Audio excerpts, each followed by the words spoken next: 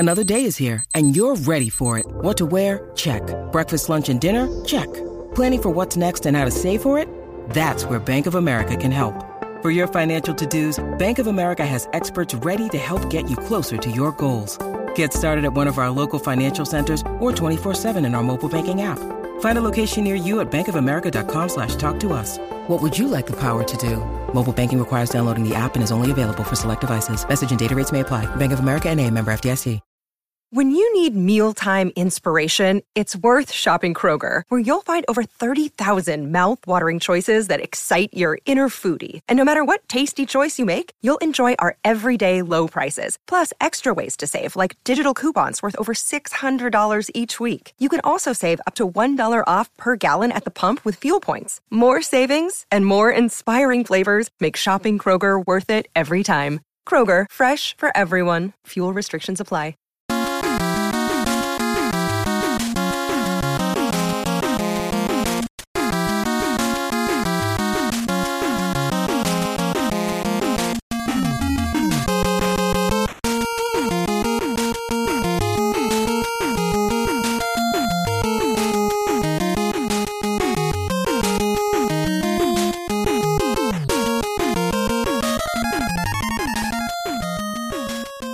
Hello again, hockey fans. Are you ready to brave the wild? With me, your host, Palladino Joey, or Joey Awajan. Brave the Wild is available on all of your favorite podcasting apps. I thank each and every one of you for downloading and listening to the show. Brave the Wild is also on the Hockey Podcast Network. I thank Dylan and Kyle coming out of Vancouver, British Columbia, for having me on board there. Thank you so very much. And I thank each and every one of you for downloading and listening to this show. It is a great pleasure to be back on board once again today. The sun is shining. Yes, the Wild's brief, perfect honeymoon is over with the John Hines, but the sun's shining again. The Wild shut out the Seattle Seahawks, the Seattle Kraken, after getting shut out by Vancouver and beaten in a back-and-forth mush fest against the Edmonton Oilers. So the Wild 1-2 out of 3 games this past week.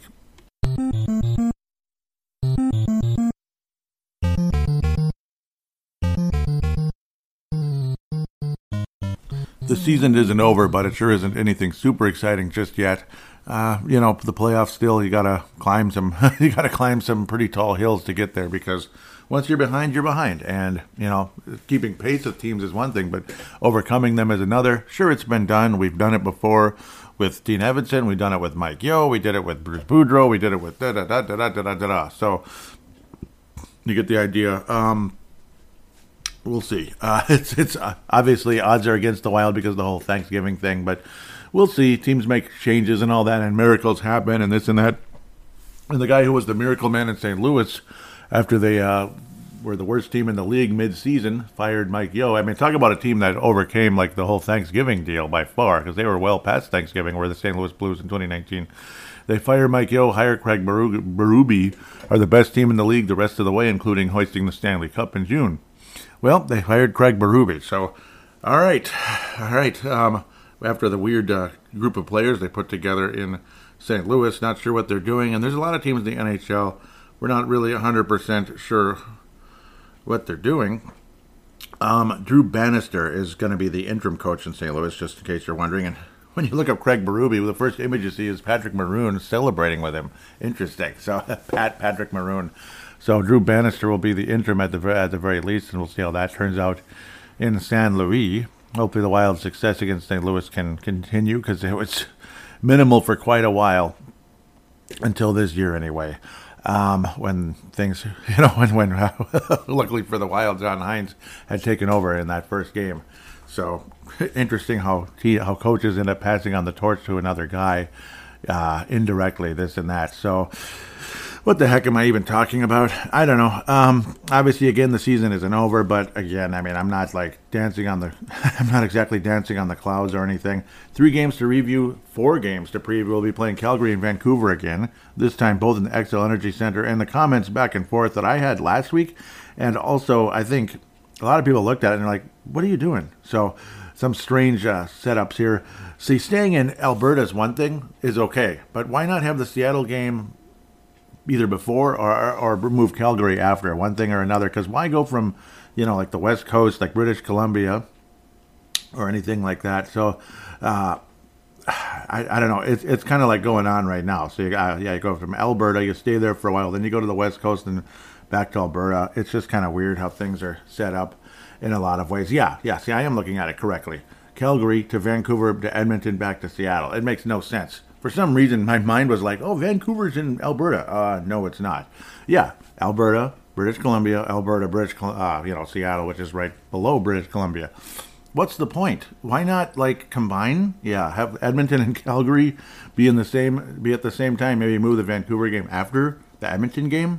You could have done that, and maybe had a day off in between. I don't know. But boy, oh boy, we sure need those 3 days off after Seattle. But I guess that's the kind of quote unquote payback to play the Calgary Flames, and then in Xcel Energy Center, of course.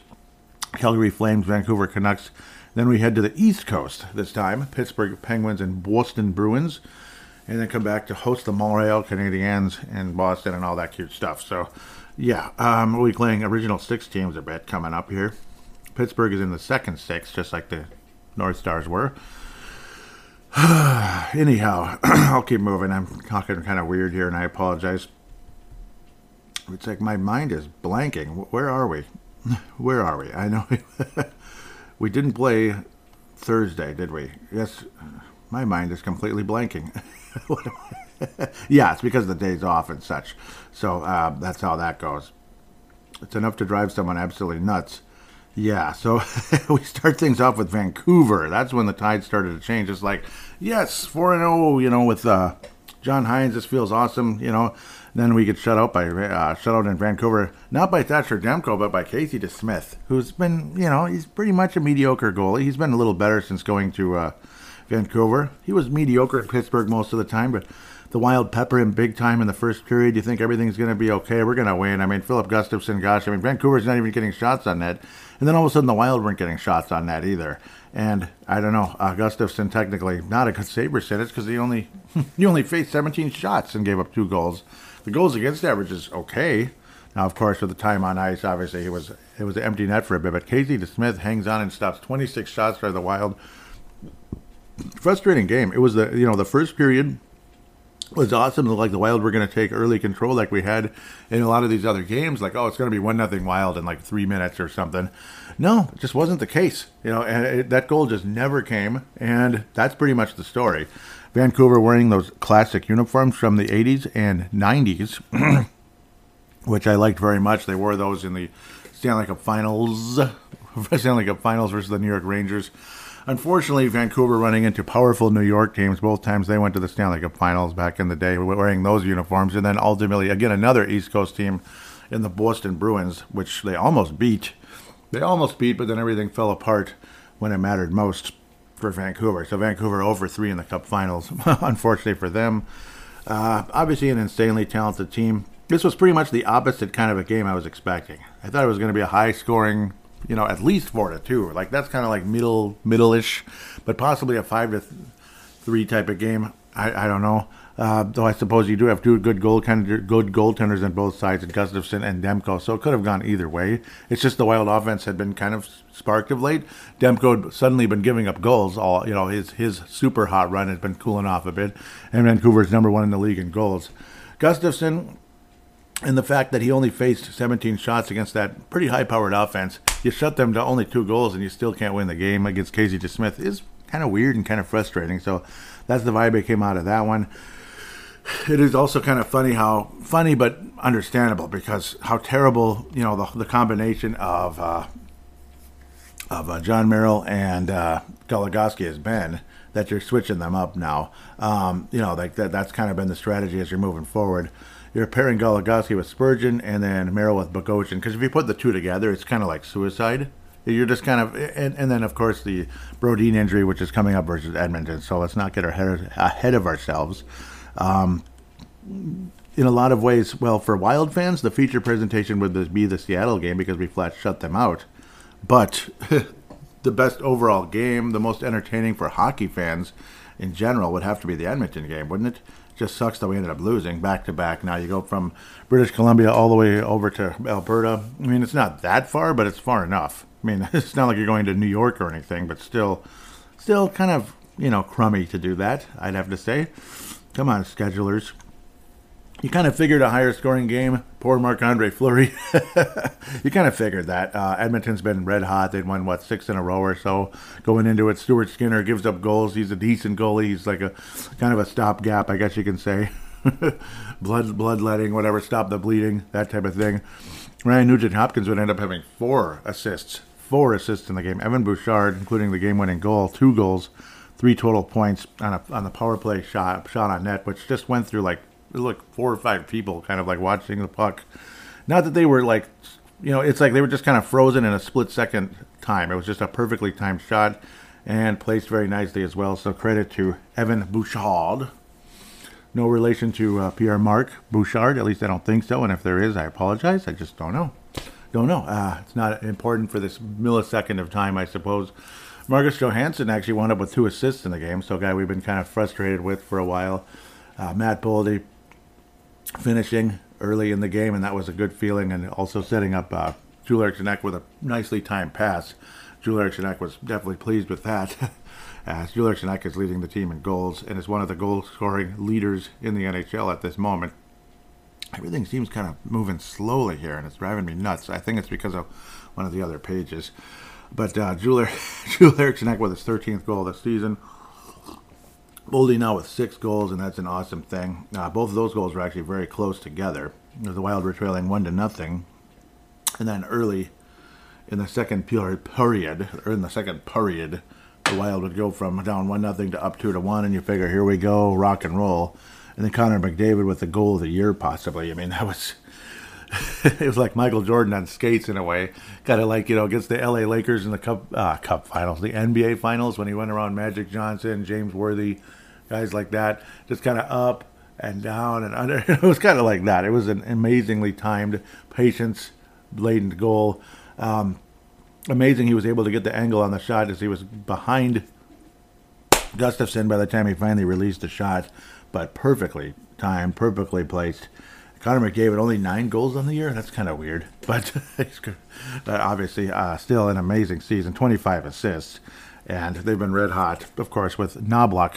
Again, no relation to Chuck. I'm pretty sure their coach doesn't have a relative in Houston, Texas, who used to play baseball for the Minnesota Twins when we actually won something once in a blue moon way back in the day. Draisaitl, of course, McDavid and Draisaitl would find the back of the net somehow, some way in this game. Each of them did. Draisaitl on the power play, McDavid and Nugent-Hopkins all together. That's a nice group, of course. As good a power play as you're going to get pretty much in hockey. It's just a matter of like everything else. And of course, Evander Kane just always finding a way to get in the always finding a way to get involved if he's not scoring goals.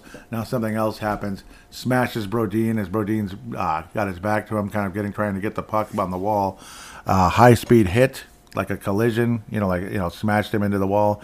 And you just knew right away, it looks like it's serious. It's serious because it's just like everything kind of stops and everything.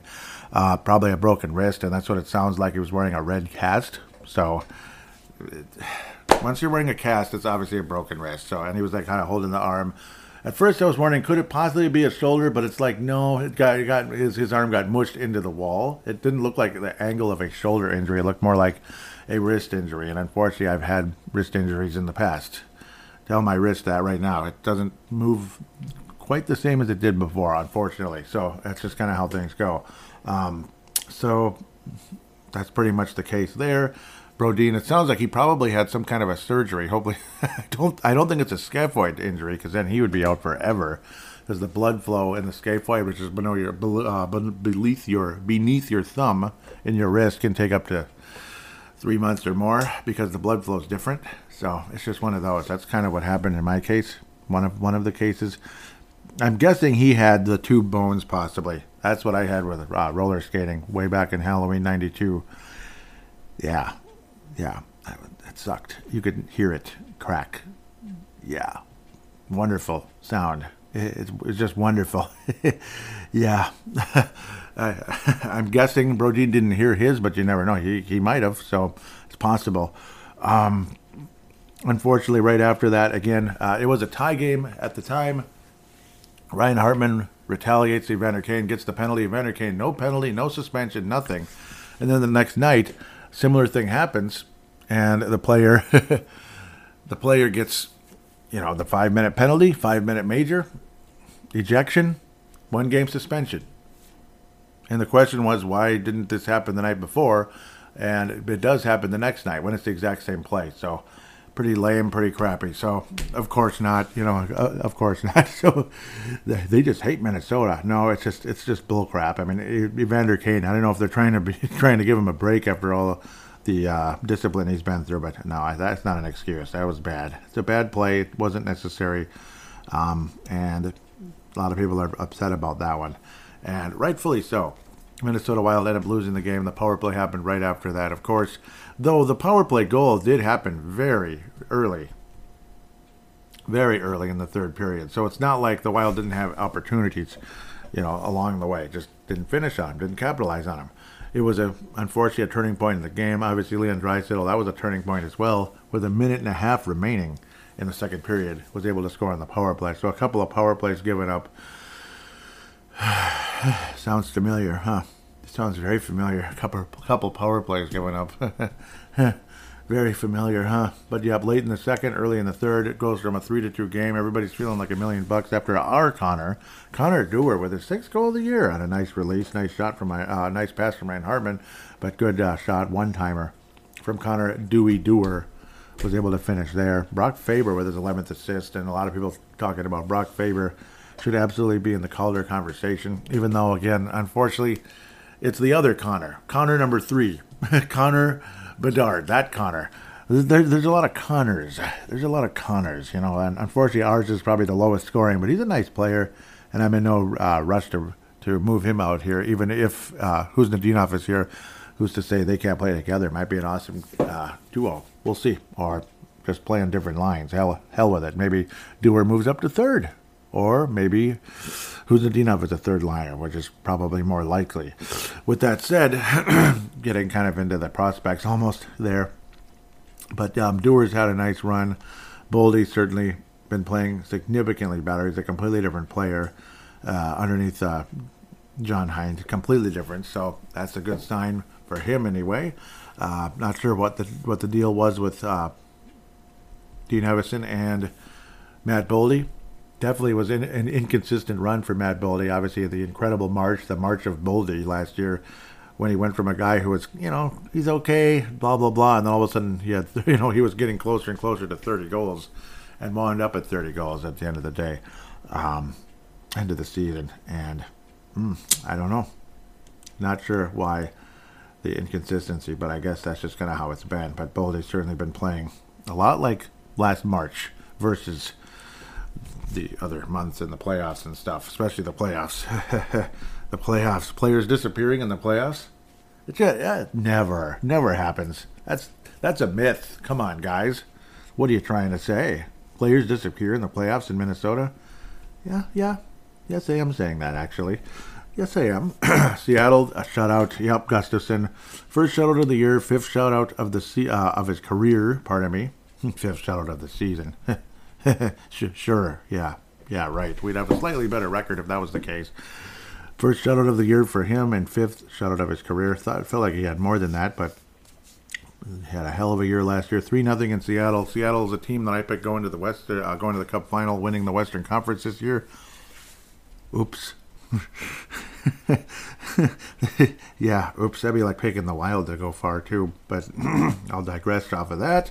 Sorry, I had to do it. I know.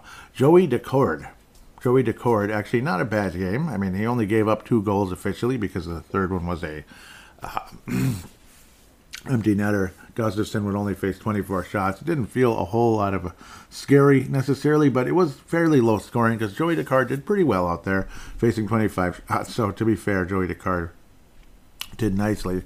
Vince Dunn, who's actually the leading scorer of the Seattle Kraken, a defenseman, and he's emerged nicely after coming out of St. Louis years ago. Young player, solid player, but I'm a young player leaving St. Louis anyway. But still, he's the best defenseman on the Seattle Kraken. But unfortunately, there's just not a whole lot of energy there right now. Guys are hurt and such. And Jordan Eberle having a terrible season, to be quite honest. He's been lousy compared to what he was before. Brendan Tanev, I think I think the shine's worn off of that one a little bit. He had a hot start last year, and ever since, not so much. Ryan Hartman, yep, well, Ryan Hartman, it's funny again how he got two-game suspension, and Kane got 0. Interesting. Kaprizov would get another assist. Joel Eriksson Ek with Boldy scoring again, continuing his run to now 7 goals, scoring fairly early. Good play from Kaprizov. Rossi would end up finishing on Zuccarello, who continues he was on a point streak until the Vancouver game, but continues to be on a great run, on pace for 97 points, which apparently at his age group is very, very, very rarefied air. If Matt Zuccarello is able to hang on and get a career-high 97 points this year, so we'll see how that turns out. Joel Eriksson not getting his 14th goal of the year. Ryan Hartman assisting on that one, putting the game away with only 4 seconds left. That was nice to see. Joel Eriksson getting yet another goal as he continues to be one of the best players on the team, and probably the MIP, most important player. Not most improved, most important. Most improved off of last season, probably Faber, just in terms of how good he was. No, most improved is Rossi. Faber was good last year already. It's just that he's even better now, and he's becoming the kind of guy you'd actually want to put on the power play, which in the past was probably not really a huge part of the conversation, putting Brock Faber on the power play. But, look at Brock Faber on the power play. He can do it. He can pretty much do it all. Penalty kill, best defenseman on the team, even better than Brodin, according to some people. And I don't really disagree. A lot of people also agree that Brock Faber's not going to be an alternate captain. He's going to have the C. He's going to actually be the guy that replaces Jared Spurgeon at some point. So, pretty damn cool when you think about that. Kirill Kaprizov actually below a point a game. He's continuing to be kind of quiet. Joel Eriksson Ek with 14 goals, by far the leading goal scorer on the Wild, and 21 total points. It would be nice if he could get a few more assists to go along with that, and then here we go. Joel Eriksson Ek would suddenly be an 80, 90-point player. Wouldn't that be something? And with defense like his, should be in the All-Star game every year if he's if he has offense at that level. Should be in literally All-Star every year. Connor Dewar, despite his fairly hot run, still only 8 points because, again, super slow start to the year, and also, again, such a limited role. The opportunities just really weren't there as much. John Hines helping provide more opportunities to players that deserve it, honestly. Players that deserve opportunities. Be it certain defensemen, and, of course, like the bottom 6. They absolutely deserve to be where they are. So with extra minutes and such, whether you're third or fourth line, top line and such. But again, shuffling the lines has been a wise move. Faber right now is paired with Middleton because of the Brodin injury. Remember how Spurgeon was out forever. Now he's paired with Goligoski, like I mentioned before, to help cover Goligoski. And Zach Bogosian is helping coverage on Merrill. It is what it is, right? It is what it is. That's all I can say about that. Yeah, this page, I think, is the one slowing everything down. It's choppy. Joel Eriksson Ek is centering Matt Boldy and Kirill Kaprizov, and there is a chemistry with Boldy and Kaprizov. It's a cool thing. Rossi has centered them as well. Sometimes you shuffle the lines in the game, but so far lately Rossi's been with Marcus Johansson, and that's helped a bit. And, of course, Zuccarello. So kind of two playmakers helping out Marcus Johansson, but Rossi also a guy who's probably the best goal scorer out of those 3. When you put the thing together, which a year ago would have been laughable. Marco Rossi, the best goal scorer of the 3, between Zuccarello and Johansson. Johansson's an established veteran. He's not a great player, but he's established. He's had good seasons. Zuccarello's, Zuccarello. He scores goals. He's a better assist man and everything, but he scores goals too. Yeah, Marco Rossi. And a lot of the guy that we thought we were getting years ago in the draft in 2020. A guy that kind of had, I don't know, I said the word Yzerman when I went on the Soda Pod at the time. I said the word Yzerman, and Isha made a face like his jaw dropped. Like, what? Yzerman? Are you crazy? Well, it's just what I saw in the OHL. He looked like Yzerman in the OHL, and I don't know, probably crazy. But it's just he has a skill set that could end up being something awfully special, I think, in this league for a long time. And these are just kind of early flashes of it, honestly. It's not like he's truly broken through yet, but you're seeing, a lot of things outside of like just the box score that Rossi does bring defensively and timing and smart plays and all that, setting up other players as well. Goudreau centering Patrick Mahoon and Marcus Foligno, which is fine. Connor Dewar is centering Ryan Hartman and Ryan Duhame, and that line's doing very well. No reason to really, and yes, you can shuffle the lines, but no reason to complain about Ryan Hartman on the fourth line. It is what it is. It's not like he's making money, you got to move him up. It's a bummer at the same time, but, well, you're the one signing him to the contract, bub. You're the one signing him to the contract, Mr. Bill Guerin, so it is what it is. The coach, if the coach and maybe you, along with the coach, decide that Ryan Hartman should be on the fourth line, so be it. But the good thing is the fourth line isn't what it used to be. Like we've talked about multiple times in this show, that, the fourth line is a bigger role than it used to be now, which is a good thing. Like, so it's not like, oh, great, I'm going to play like 8 minutes a night. I'll be lucky to get a shot on goal. And I'm an offensive player, damn it. Come on, give me some opportunities. So that's the end of that. So the Mike Modano Award winner for this episode, I'm going to go with Matt Boldy. I've really been impressed, really pleased with how he's played. Gustafsson, a strong honorable mention. I think he deserves strong honorable mention. I mean, he gave up 1 goal a game in the 2 games he played. Outstanding, honestly. He's a completely different player.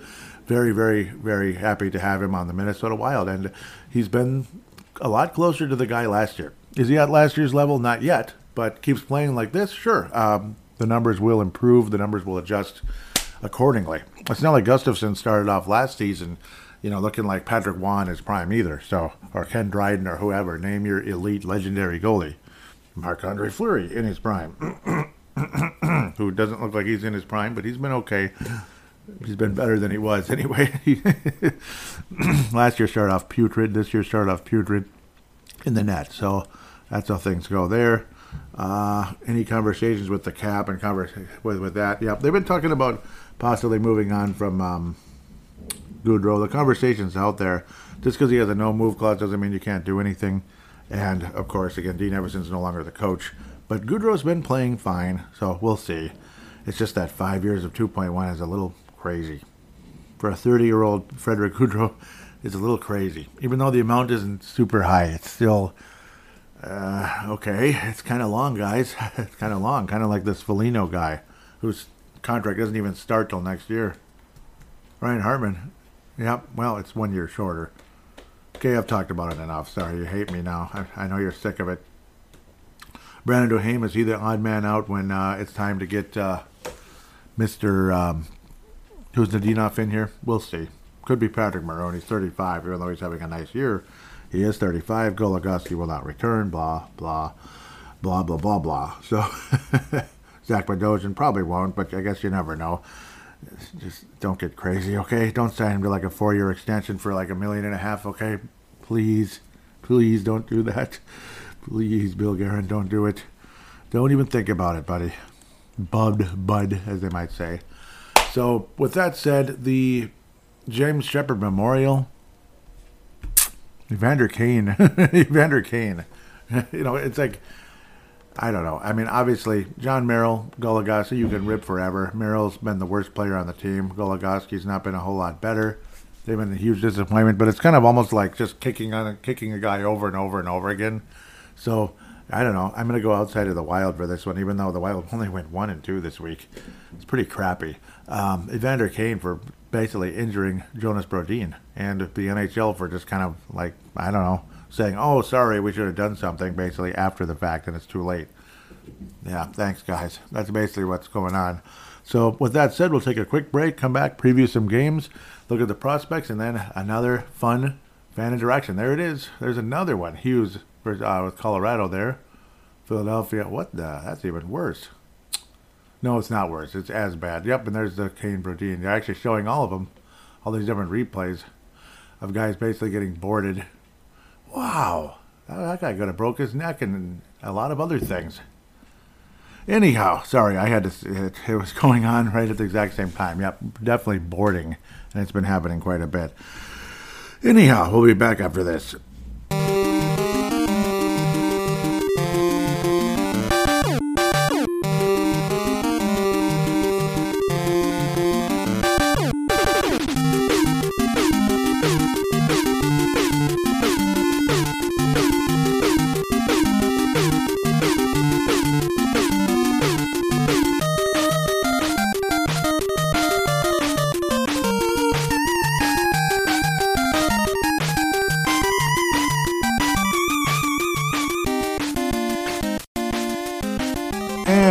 are back here on Brave the Wild, segment number 2, preview segment, and of course looking at the prospects and such. Some guys are having some guys are really picking it up of late, and it's very encouraging. We'll talk about that shortly. First, we're going to hear from our sponsor, DraftKings, here on the Hockey Podcast Network. Bet the action on the ice with DraftKings Sportsbook. You got the lines tonight with Washington Capitals, Philadelphia Flyers, the puck line plus 185 for the Philadelphia Flyers, minus 225 for the Washington Capitals. Any other notables? Wild and Calgary tonight. Minnesota plus 160. This is the puck line. Minnesota plus 160. Calgary minus 192. Ottawa Senators and St. Louis Blues. Well, Dean Evason will not be coaching the St. Louis Blues. They're going with the other guy. So maybe Ottawa. We'll see. And I'd rather coach Ottawa if I were him as well, especially being from Canada. But Ottawa's got some promise. St. Louis Blues minus 245. Ottawa plus 200. Oilers and Lightning. They're really Lightning there as a dangerous combination there. But minus 170 on the puck line for Tampa Bay. Plus 142 for Chicago. For Edmonton Oilers. I'm looking at Chicago, minus 130. I apologize for Chicago. Seattle Kraken plus 110. That's those two teams right there. That game might be 0-0, and it might be 6-5. We'll see. Vancouver and Florida, another game that might be 6-5 or 0-0. If Casey DeSmith is in there, I guess Florida might as well just pack their sticks in the bags and just walk away because Casey Smith's going to shut them out, right? I don't know. Plus 205 for Florida, minus 250 for the Vancouver Canucks with one of the better retro jerseys out there. The original jerseys are fine. The retros are even better. But anyhow, back to where we need to be. Download the app now and use code THPN. New customers can get $150 instantly in bonus bets for betting just $5 in hockey. That's code THPN, only on DraftKings Sportsbook, an official sports betting partner of the NHL. The crown is yours. Bonus bets expire 168 hours after issuance. Gambling problem? Call 1-800-GAMBLER or visit www.1800gambler.net. In New York, call 778-HOPE-NY or text HOPE-NY 467-369. In Connecticut, help is available for problem gambling. Call 888-789-7777 or visit ccpg.org. Please play responsibly. On behalf of Boot Hill Casino and Resort, 21 plus age varies by jurisdiction. Void in Ontario. Bonus bets expire 168 hours after insurance. See dkng.com. I apologize. /hockey for eligibility and deposit restrictions, terms, and responsible gambling resources. NHL and NHL Shield, I gotta like that, are registered trademarks of the National Hockey League. Copyright NHL 2023, all rights reserved.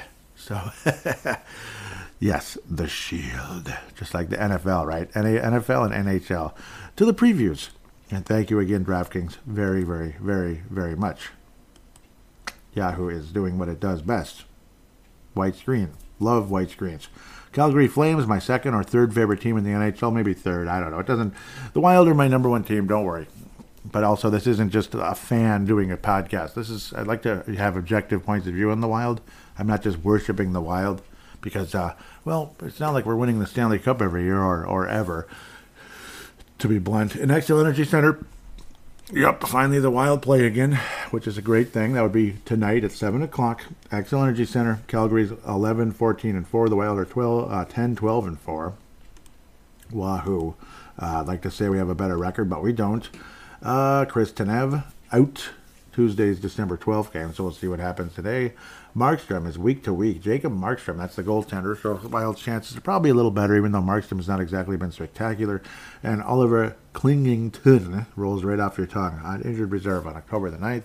Jonas Brodin has been placed on injured reserve. Yep, Jonas Brodin with probably a broken wrist or a broken arm, that kind of thing. Milne and Hench is probably out for the season. Well, no. Well, yeah, they're out for a long time anyway. Yep, I'm getting them mixed up with someone. Calgary 16th in goals, Minnesota 24th. Calgary 29th in goals against the Wild, or 15th. Gustafsson, good job, and Fleury too. Power play, the Wild are 21st, Calgary's 29th. Penalty kill, the Wild are the worst in the league, and thanks, Edmonton. Even thank you so much. Thank you very much, Edmonton. And the Vander Kane situation too. Penalty kill, Calgary 9th, Wild 32nd.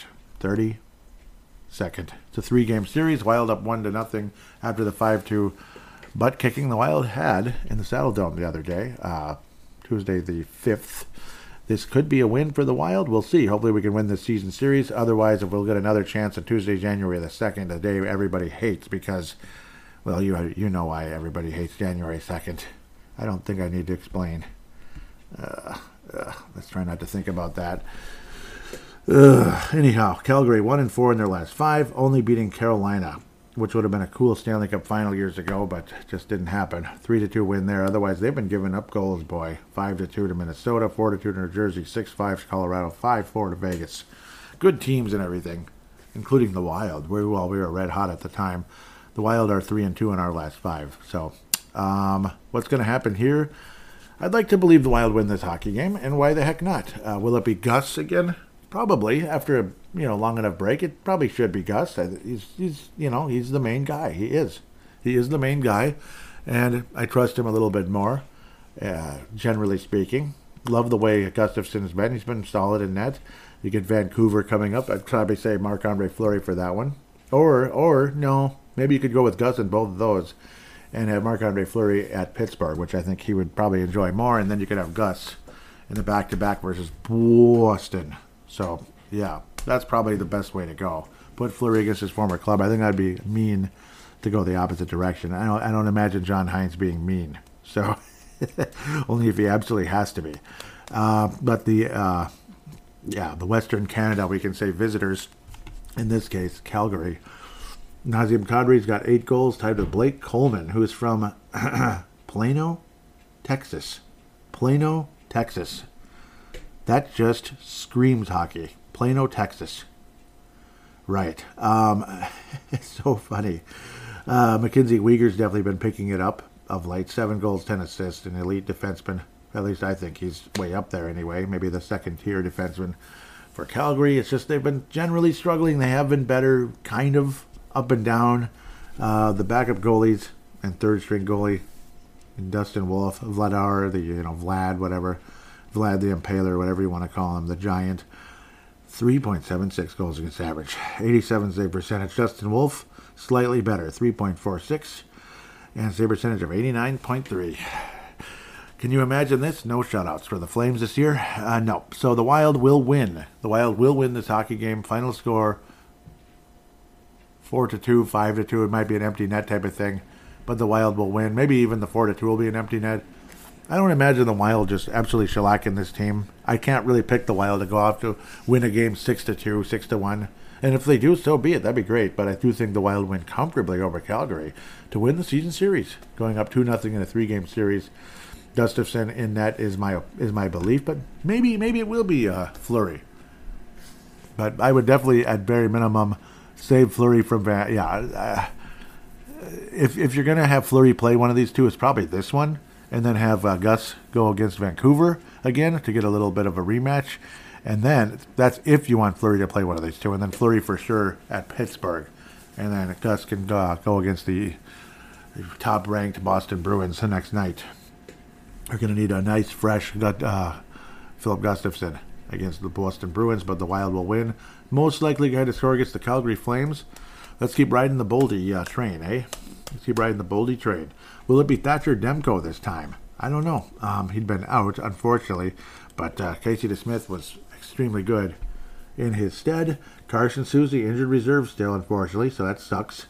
Pius Sutter, injured reserve. Everybody's on injured reserve. Guillaume Brebo, love that one. Injured reserve since mid-October. Guillaume, just like Guillaume Latendresse. That's how I know how to pronounce it. Thank you very much for that.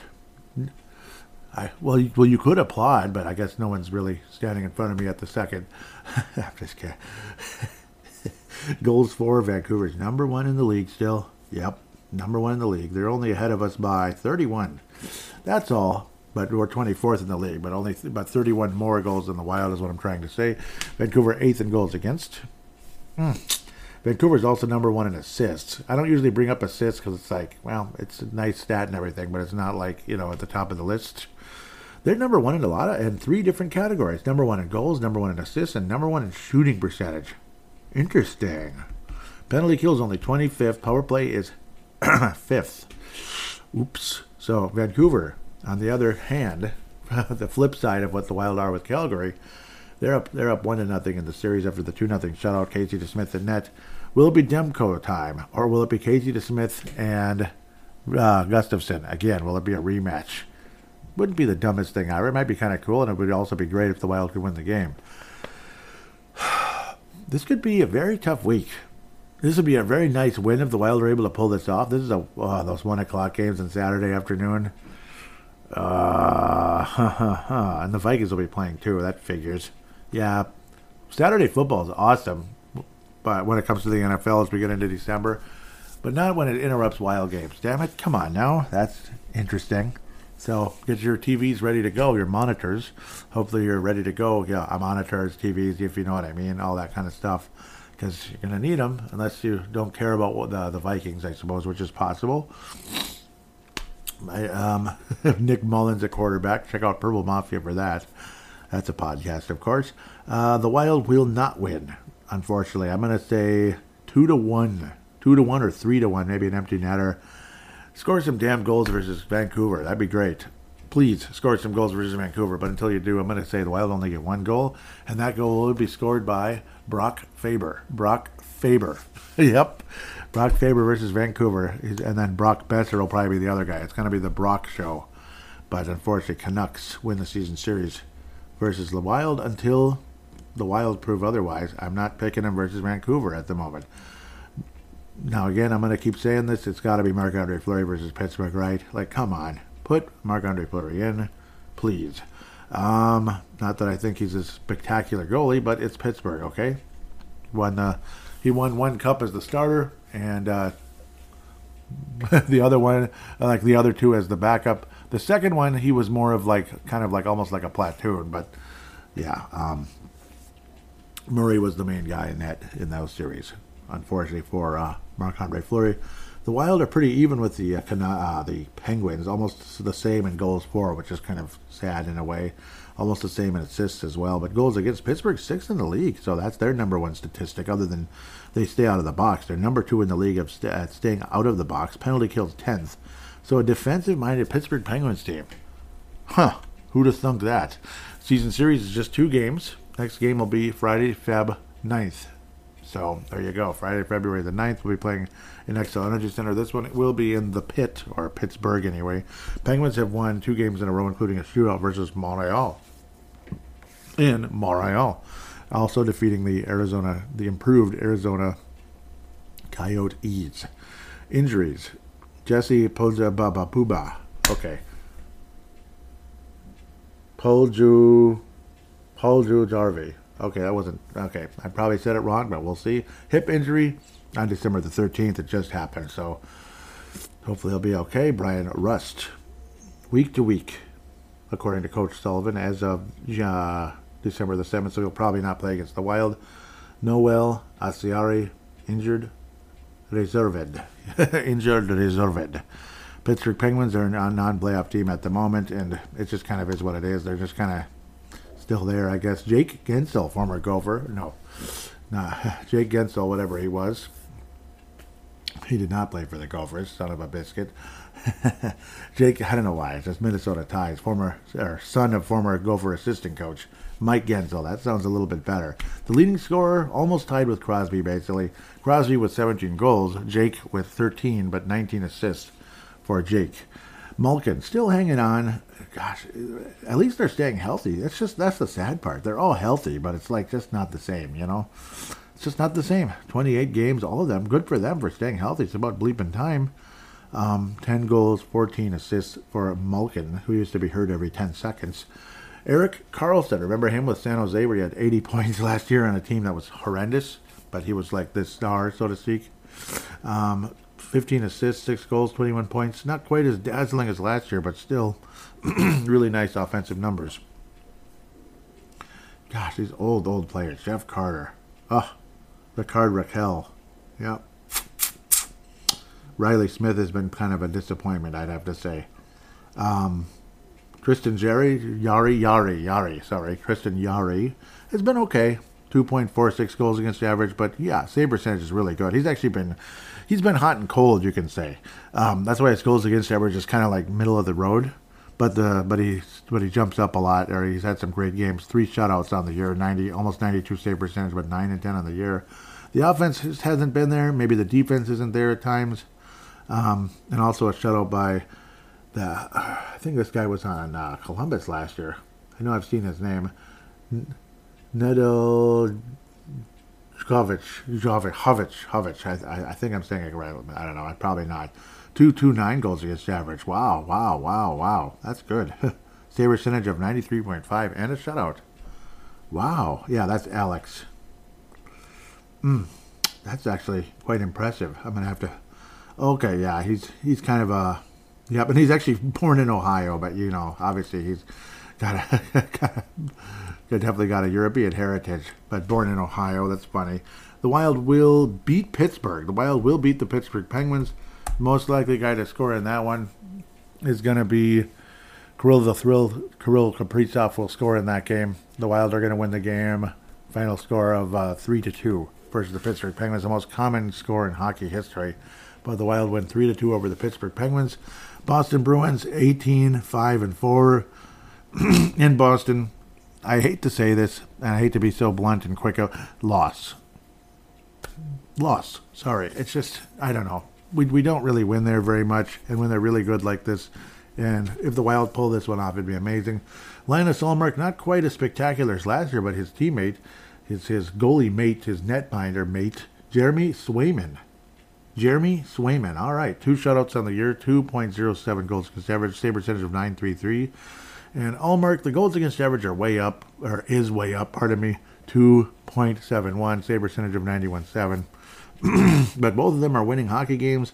They're scoring goals. Charlie Coyle has 21 points on the season. He's one of the top fantasy players available in the free agent market. The only reason he's a free agent is because it's Charlie Coyle. That's why. Otherwise, Pasternak is dominating. He's a stud, 39 points in 27 games, 16 goals, 23 assists. He's just absolutely great. Brad Marchand, one of the weirdest people in the world. Just weird person. Weird. Odd. He's just odd. Almost a point a game, 12 goals, 13 assists in 27 games. Boston, is this finally going to be the year? Are you finally going to, freaking get over the hump and, win again? Milan Lucic, he's 90 years old. Unfortunately, only 4 games on the season. Surely he's on injured reserve, right? Or just coming back from it. Because it's not like I'm following Milan Lucic 24 hours a day. So I can't. Sorry, I can't do that.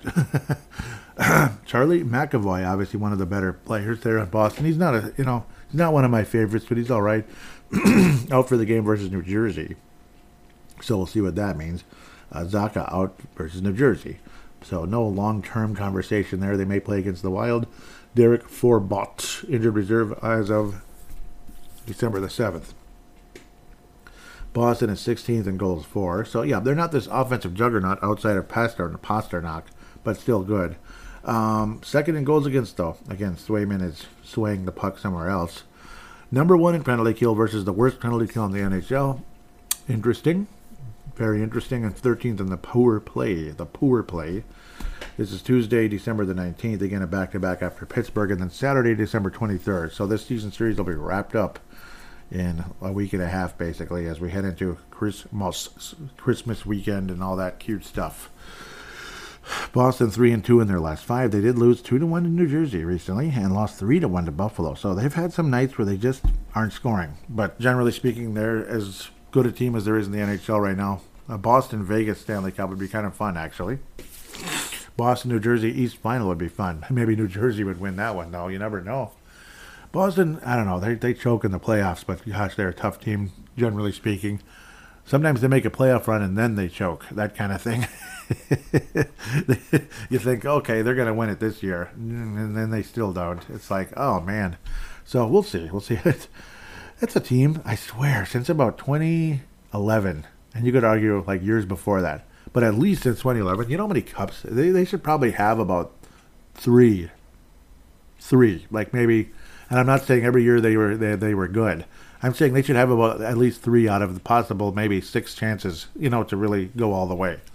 They should probably have about 3 cups in the last 10 years or so.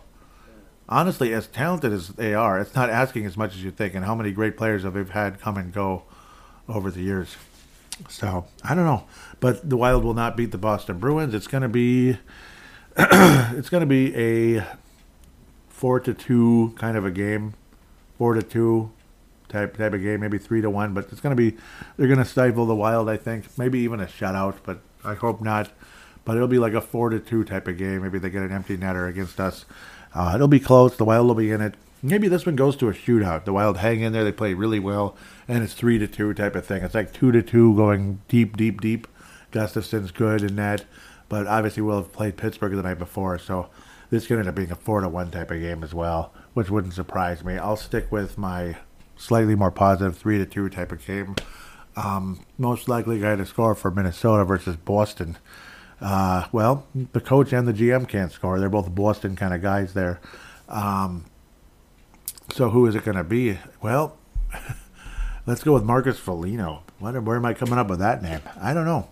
I guess Marcus Foligno is going to find a way to grind in a goal in this one. Obviously, he is playing better defensively this year. He's been a generally better player this year than last year.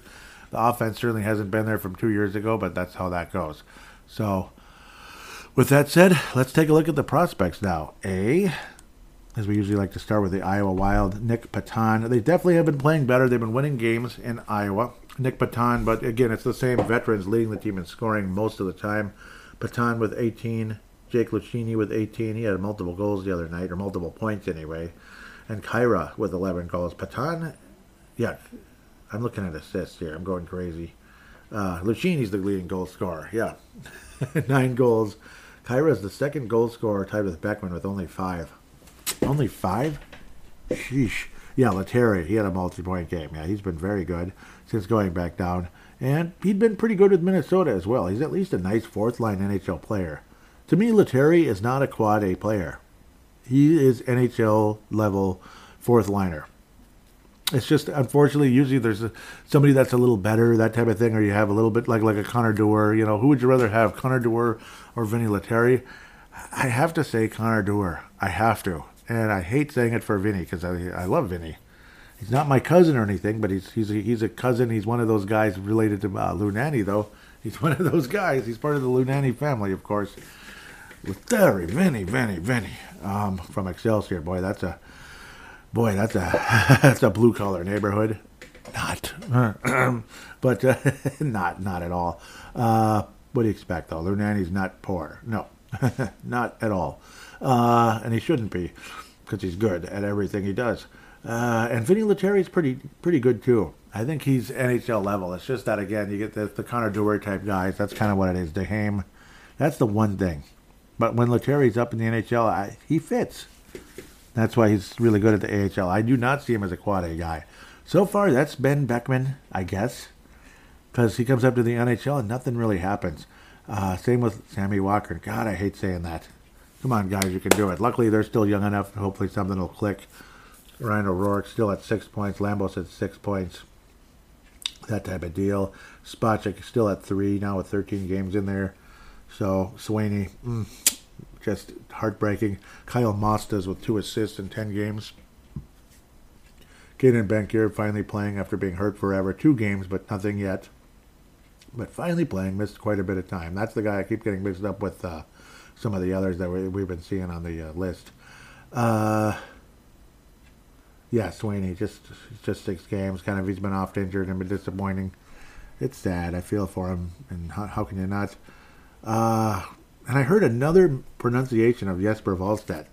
It's not Stead. It's like, I forgot what it is. Like Steed, I think. Jesper Wallsteed. Wrap your head around that. Jesper Wallsteed. So anyhow, Mr. Wallsteed with 2.09 goals against average now. He just continues to be an outstanding goaltender. He did give up 3 the other day, but still, 3 is not going to like make you feel like, oh, he's a backup now. Save percentage 93.3, 2 shutouts on the season, 10-5 on the year with Zane McIntyre, 0-6. So Valsteed has definitely been good in that for the AHL's Minnesota Wild. And I do have to correct myself. I made a jerk of myself for saying the Iowa Heartlanders are having a terrible season. They're actually not. They're actually significantly better than last year. Like last year was just the doldrums of hockey hell. Oh, like fire and brimstone of hockey hell. It really was. Or whatever you want to call it. It's definitely a better team this year. Pavel Novak has been moved to the Iowa Heartlanders to kind of maybe get him going, get his pace going. You know, getting sent down, hit a couple home runs, you know, that type of thing in baseball. That's kind of what's happening. And Novak has hit a couple of home runs in 5 games, 2 goals, 2 assists. So look at it that way, I guess. A couple of base hits. It's just that, yeah, Hunter Jones has been snake bit in the ECHL. That's what this is. And it's too bad. I guess he's not really, at this time, somebody that the Wild are probably all too excited about. And it's just a sad truth. Peyton Jones has definitely been significantly better, but it's not like he's great or anything. He's from Pennsylvania. He's already 27 years of age, but God bless him, 2.72, and he's 8-5 on the year. He's been the best goalie for the Iowa Heartlanders of the ECHL. Pavel Novak, the main notable other than Hunter Jones down there, though. And it's nice to see Novak doing something. Spacek was there a couple games. He scored 2 goals in just the 3 games he played. So, again, a couple home runs there. At AA is what we'll call this, because it's not AAA, it's AA.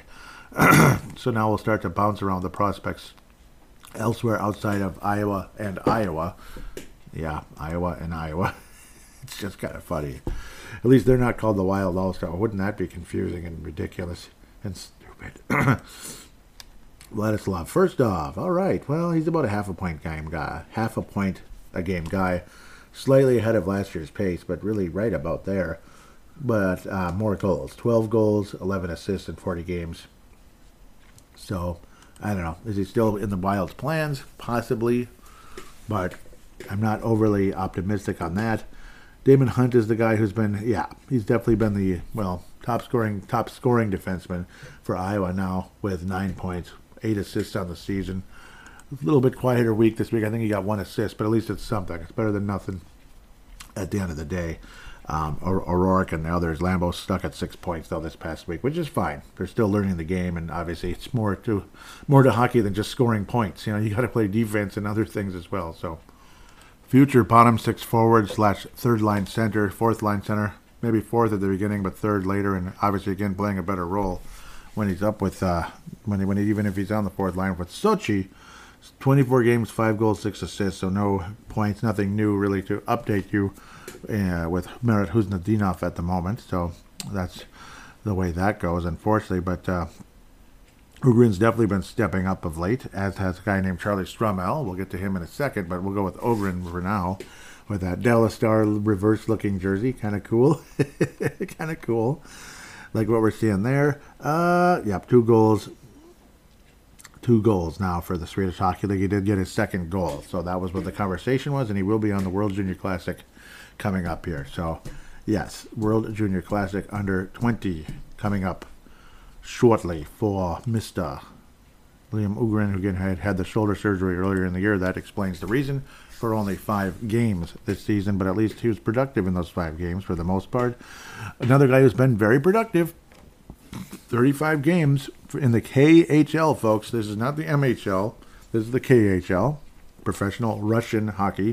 35 games, 12 goals, 15 assists. That is the guy by the name of Danila Yurov. At 19 years of age, very productive, very, very encouraging. He's scoring goals. He's setting up players. It's a combination of excellent, of just really strong play. You're not going to see like him play 11 playoff games and get no points. 19 playoff games years ago. That's going all the way to the final and no points. Just a -1.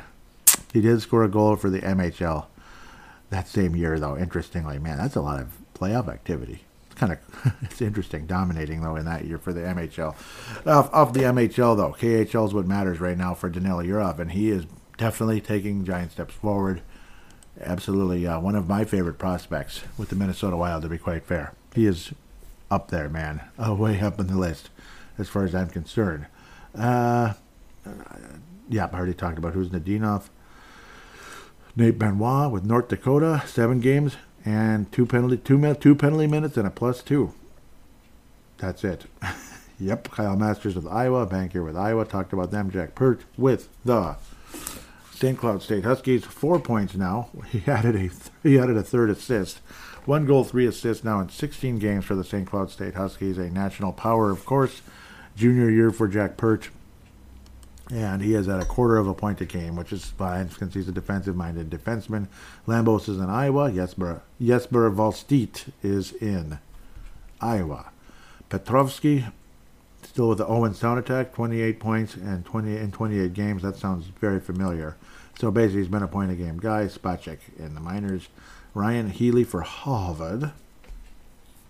Definitely a step ahead of last season. No question. He only had 8 points in 34 games last year. This year, 9 games, already at 6. So Ryan Healy taking steps forward, which is what you'd hope, going from freshman to sophomore. So that's always a good thing. It's a good thing. It's a good thing for sure. So, where'd he go? I'm going. Milne, injury, unfortunately. Regular Lorenz, that's Denver. Yep, Denver Pioneers definitely steps forward. It's not like he's dominating, but he's ahead of last year's pace. He's officially scored more than last year now. 18 games, 6 goals, 6 assists. Yep, about, 2/3 of a point a game for the University of Denver Pioneers. They've always been a national power. They're not great every season, but again, taking steps forward, which is what you hope and expect. And obviously ahead of last year's point total already at this stage is a good thing. Hunter Heit, with a French accent, center for Saginaw Spirit. Again, looking forward to what he could do at the AHL level coming up next season. Is he ahead of last year's pace? Yeah, he's about slightly ahead. He's had a pretty strong week, actually. He had a very strong week, and that's why. Now 13 goals, 22 assists. So he is actually ahead of last year's pace. Remember, horrible start with Barrie, went to Saginaw and had 8 points in 3 games, and then was decent the rest of the year, but that kind of, put his points ahead of, put way ahead, in the term, paced himself ahead of where he was going to be probably in a normal season. Without the slow start. So it kind of got him caught up, you could say, in a lot of ways, him being Hunter Heit. But well over a point a game. Again, it is just the OHL, but still, go kick butt. If you're going to kick butt somewhere, if you're going to be in the OHL, you better kick some butt. Jimmy Clark, okay, he's definitely shown some signs. 7th round pick this past summer. 4 goals, 3 assists, 7 total points in 18 games for the University of Minnesota. The future national champions, or so I hope. Let's go to the other guy way at the top there, Charlie Stramel. Showing some promise, finally getting some points, as I'd been making fun of him and such, but had a big week this past week. And all respect to him, he ended up being the prospect of the week for MNW Prospects. 12 games, 2 goals, 3 assists, 5 total points, going from a 1-goal guy now to 2 goals and 3 assists. So, Respect. Yes, keep it coming, Charlie. Please keep it coming. Rasmus Kumpalainen, keeping right at that point a game pace. It just continues, just right at a point a game. It's just a parallel type of thing. Now at 14 goals, 13 assists, 27 points in 27 games. The best guy of all. Well, one of the best prospects you're going to have. He is, oh my gosh. Have I mentioned I'm a fan? Yeah. See, there's one thing about playing in the juniors, the OHL, the BCHL, the Quebec Major Junior Hockey League, this or that, Western Hockey League, WHL, you get the idea, and, kicking some butt. But then there's this, 29 games, right? 29 games? 15 goals, 40 assists. That's all. Just 40 assists, 55 total points, almost 2 points a game now. Ahead of last year's pace. Phenomenal last year, but this year just absolutely a phenom. Riley Height is the kind of guy you just look at and you're just blown away. Just blown away. He is, I cannot wait to see what he does at the next level. Because it's obviously, see, juniors, if you're this good and you're kicking some butt, it's you want to hope that the guy can move to the next level and see what can happen. But maybe you don't want to rush him too quick. But at the same time, you don't want to waste a whole season or two when he could be at another level. Aaron Punk, Hermantown guy, 10 points now for Minnesota Duluth. And again, he is 20 years of age in his first year with Duluth. So make note of that. So that kind of helps his cause of, being a little bit ahead of the curve there. 9 assists, 1 goal in 17 games for the UMD anyway, that we like to call it. Kalen Parker, 19 years of age, Western Hockey League defenseman, 2 goals, 13 assists though. Definitely some power play quarterbacking. And a definitely far cry from where he was 2 years ago as a minus 44. He had the points and everything. He had the point production, but was a minus 44. This year he's a plus 8. Plus 8. He'd been a minus, even a minus 6 to start off this year in just 2 games for the Victoria Royals. Obviously a team that probably wasn't all that good. If you're a minus 44, holy Toledo, they must have been just getting absolutely obliterated every night. 4-1, 5-1. Last year's Iowa Heartlander type of level, or this year's Sharks or whoever. It's just depressing stuff. But with the Moose Jaw Warriors, definitely major production for Kalen Parker. So that's it for the prospects at the time. Riley Height, Charlie Stramel, those are guys highlighting. Danila Urov, absolutely. Jesper Wallstedt continues to be good in Iowa. Not as good as some previous weeks, but yeah, Riley Height, guys like that, Stramel, are definitely the headliners for the prospects this past week. With that, we'll take a quick break and return for fan interaction once again.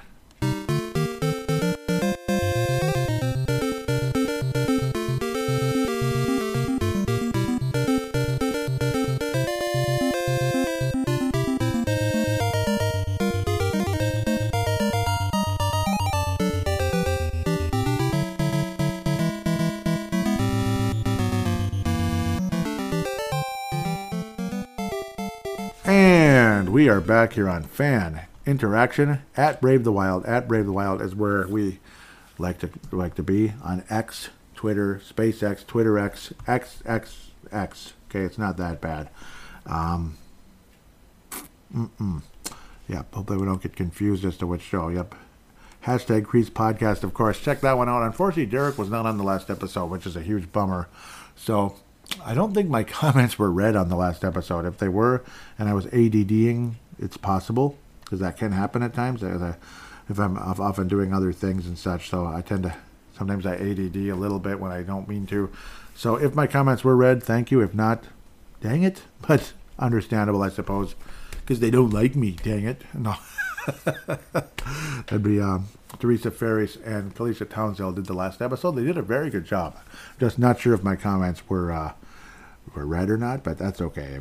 It happens. I'm not like, oh no. It's not like I was, passing on the greatest hockey knowledge of all time. So I'm not Lou Nanny. I'm not whoever. Nick Tockett. He's definitely passed on some hockey knowledge to the Vancouver Canucks, hasn't he? So I think I posted a poll. I know Derek did.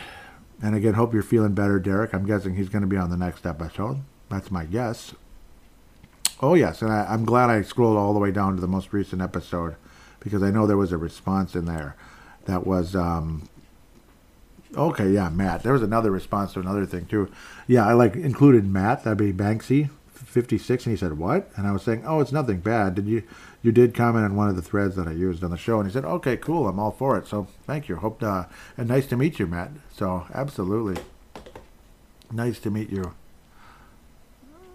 Yes. Okay. I was like I was blabbering away. I apologize. So I was saying, yep, and I was getting in some crazy rants, and I do apologize. Okay, this is where the responses are. I was saying getting shut out would be real shitty. Would be a real shitty ending to a nice winning streak, regardless that Vancouver is real good. They hadn't been playing particularly well, especially defensively. It figures. And then I kind of get and then Derek says, Derek Felska, of course, at Crease and Assist. And again, hopefully he's feeling better and he'll be on the next episode. I'm guessing he will. I can't imagine Derek missing 2 shows in a row, but it's possible. Anything's possible because of busy or not feeling good. So Derek says, it's true. Had all kinds of chances to get an early lead in this game. DeSmith bailed them out many times on chances from in close. And when that early goal didn't happen, wonder if the whole team just kind of felt, oh, here we go again after Hoglander's goal. Yeah, that was so frustrating. Getting shut out kind of confirms the revision in his game tonight against the Oilers. May further confirm that result, which means honeymoon/sugar high is over. So what was I... talking about when I said his game. Oh, in this game. Getting shut out kind of confirms the revision. In this game. Got it. Yep, that's my fault. I thought you said his for some reason. No. I'm like, what? Like, who was I talking about again? Okay. Derek's poll. Which song fits the 2023-24 Minnesota Wild Crease podcast? Flirting with Disaster. One Step Forward, Two Steps Back. The Pit by Mouse Rat.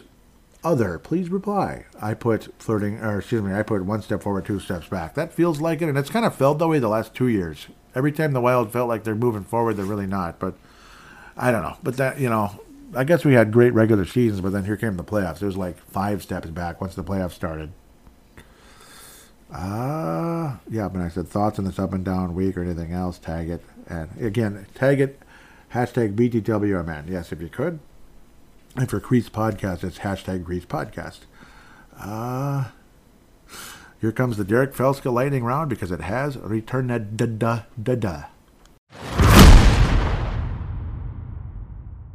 Don't you love that? I think Derek liked that. I remember when he first heard it, he was like, that was cool. St. Louis Blues gave Craig Berube the axe. Do you think we may see Dean Everson take that job? And how much do you think he'll want to stick it to the Minnesota Wild? I'm sure he will. It's like competitive nature. You get frustrated, this and that. You're mad. I mean, I know I would. Like, even if you're friends with Bill Guerin, you're still like, in a lot of ways, bleep you. You gave up on me. So let's just say, yeah. I mean, I would think so. But of course, again, yep, they did go with a different, with an interim guy there. They went in-house, so to speak. So I guess it's going to have to possibly be a Columbus or a Ottawa if those jobs do end up becoming available. So we'll see. And I do think he does want to stick it to the Wild. I'm sure he wouldn't have minded coming back into the division, but Ottawa's probably better, definitely got a better future. St. Louis, I'm not sure what they're doing there. We'll continue the round here. What's your favorite Doug McLeod memory? Oh, boy. Ultimately, I just really liked the guy's voice. I did. I really liked his voice. My mind is kind of blanking on that one because it's been so many years, so to speak. It's been, yeah, I mean, ultimately, I just really liked his voice and his hockey knowledge. That's kind of my overall favorite memory. Yes, Doug McLeod, unfortunately, passed away this week. And not a real old guy either, unfortunately. But obviously, yes, he was just overall, his voice, his presence, I think would be my memory of him at the end of the day. So we're going to give Doug McLeod a moment of silence.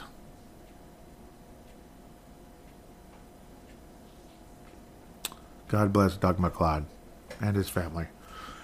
The next one, Jonas, the lightning round, of course, continues. Jonas Brodin has appeared to have broken his arm/wrist as he was having season ticket holders sign his cast, at a charity event. Can the Minnesota Wild climb from the Western Conference basement without him?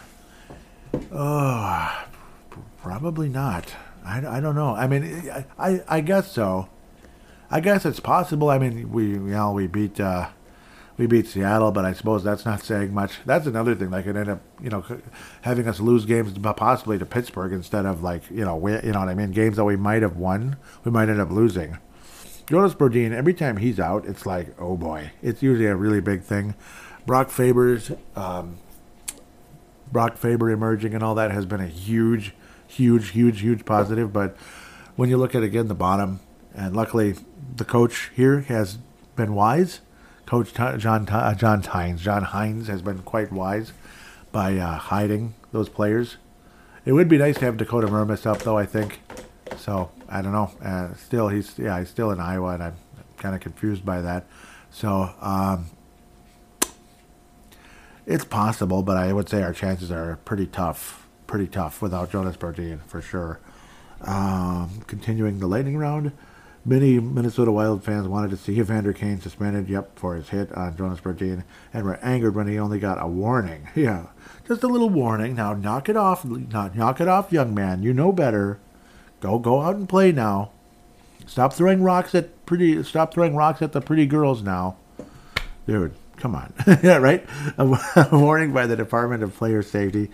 Are we becoming too sensitive about hits that were pretty common and normal in hockey?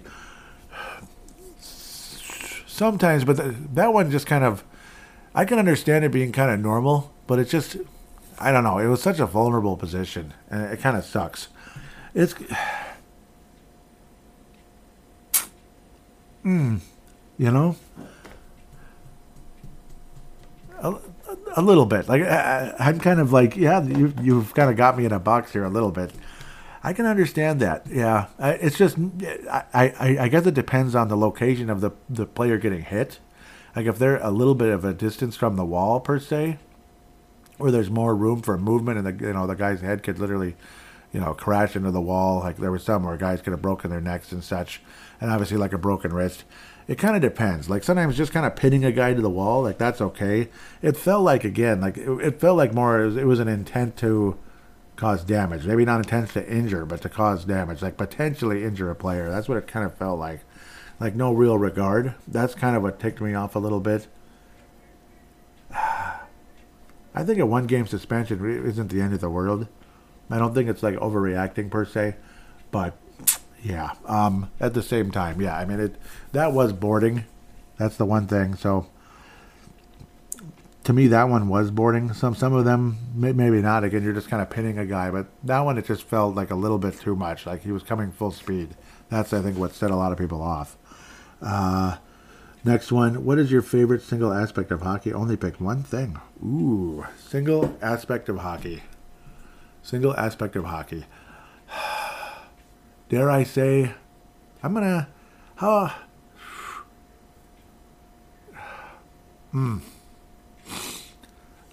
like a centering pass, I guess. That's kind of what I'm thinking about. Like where you kind of set up another player for like a sure goal. Like say your pass hits the player in the right time, right spot, and they can release the shot at the, in that split second. That provides a really nice goal. I just, I really enjoy that type of thing. Setting up a player, like where a player gets set up just right time, right place, if you understand what I mean. That might be a lame answer, but that's kind of what I really enjoy that. It's fun, especially as they're kind of, well, I'm hearing people yelling. Sorry. Stupid apartment with no sound reduction. It's terrible. That's kind of what I'm leaning towards, though. Those centering passes that are it's just a pretty kind of a tic-tac-toe-ish maybe type of goal. That type of thing. Jay Bushy jumps into the lightning round. Jumps into the Derek Belska lightning round and says, and yes, love to hear from you, Jay. I really do. Says, should we be concerned that KK still only has 3 even strength goals? Absolutely, yeah. That's not enough. I'm very concerned. And he has looked generally better, but he's still not the same guy. Like how Dean Everson was talking about how he still wasn't really fully healed from what took place last year. Could have been like a thigh, like a quad strain. That's kind of what people believe it could have been, or maybe, yeah. For me, it sounds like a quad strain, more than like a knee. Not really a groin, but more of a quad strain, because they said more like leg injury, because obviously people don't want to say too much in the hockey world. Obviously, I don't totally understand, but interesting. So, yes, it is extremely concerning, yes, and hopefully Kirill Kaprizov will be completely healed soon. This might end up just being kind of a mess season for him, and maybe next year he'll come back better, but if this is all he is, what a bummer. What a total bummer. I don't think it's a permanent injury, though. It's just, some guys just are never the same, that kind of thing, like a guy named Matt Dumba. So, I don't know, though. It's definitely concerning. My concern level 1 to 10 is 7. It might even be 8, actually. Yeah, that might be a nice pull at some point. What's your concern level? That's a good one, Jay. Thank you very much. That could be a nice poll, actually, for next week, if I freaking remember. Final question, and it's a big one. It's a big one, folks. Wild assistant GM Chris O'Hearn suddenly, and I let it sit there because then we can bring it up now rather than like put it on the first segment. Wild assistant GM Chris O'Hearn suddenly resigns. The Minnesota Wild don't comment. Is this a sign of a soon-to-be scandal, or that not everything is rainbows and sunshine in the Wild front office? I will probably lean towards the latter. I don't think everything is rainbows and sunshine in the Wild front office. I don't think everyone's... It's not, obviously.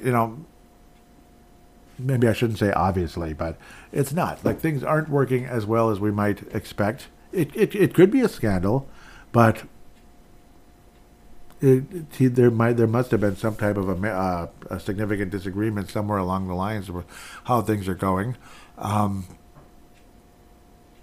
things were handled. Maybe there was talk of like Kaprizov should have still been out. I don't know, but it's weird that Kaprizov was out as long as he was, or was out as long as he was. Maybe they thought he was rushed back into the playoffs, and that was a possible thing that could have hindered his career a bit, at least temporarily. But I would not be surprised if things were not all rainbows and sunshine.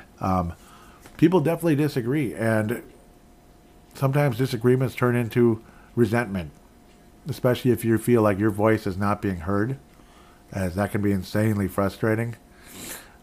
And sometimes somebody's just a pain in the butt too. I don't know. Believe me, I've been around a lot of that everywhere, where somebody's just a pain in the butt and nobody wants to be around that person. But I don't know. I'm